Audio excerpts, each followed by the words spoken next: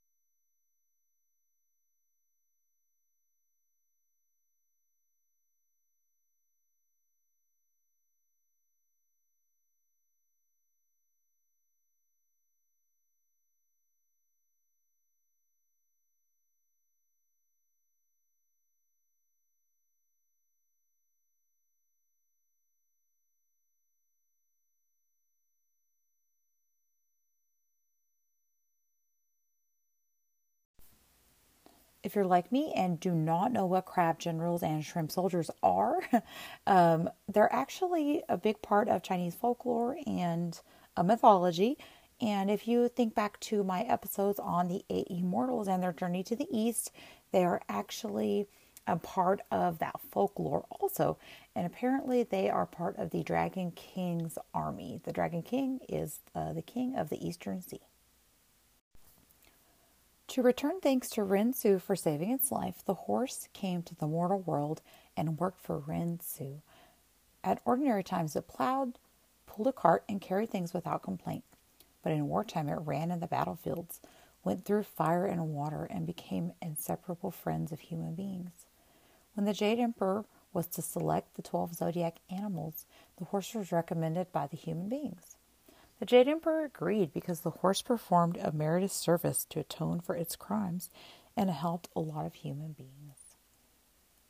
Of course, the folk legend is fictional. In fact, however, no other animal can have the close relationship with the human than the horse. Since human beings bid farewell to the fishing and hunting era and entered to the agricultural society, the horse has become one of the first animals bred by human. No matter in farming, transportation, or on the battlefield, the horse has made outstanding exploits for mankind. That explains why the ancient people ranked it in the top 6 domestic animals. Of course, the winged horse is not really new to us. If you've ever looked through Greek mythology, you'll have no doubt seen the winged horse Pegasus, which is said to be the offspring of the Olympian god Poseidon of the ocean.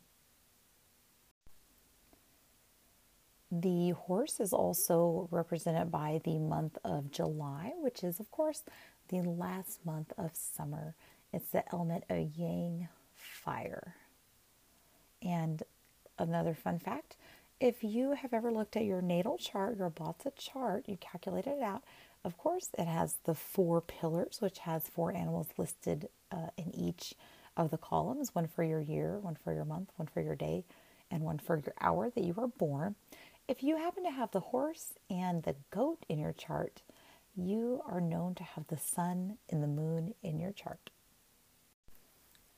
If you enjoyed today's episode and would like to learn more about feng shui and Chinese metaphysics, visit my website at fengshuibycandice.com. Of course, if you're enjoying the episodes, go ahead and hit the little subscribe button below. And if you have a chance, please leave a little review so others that would like to be, they're interested in the same topic you are, could easily find my podcast.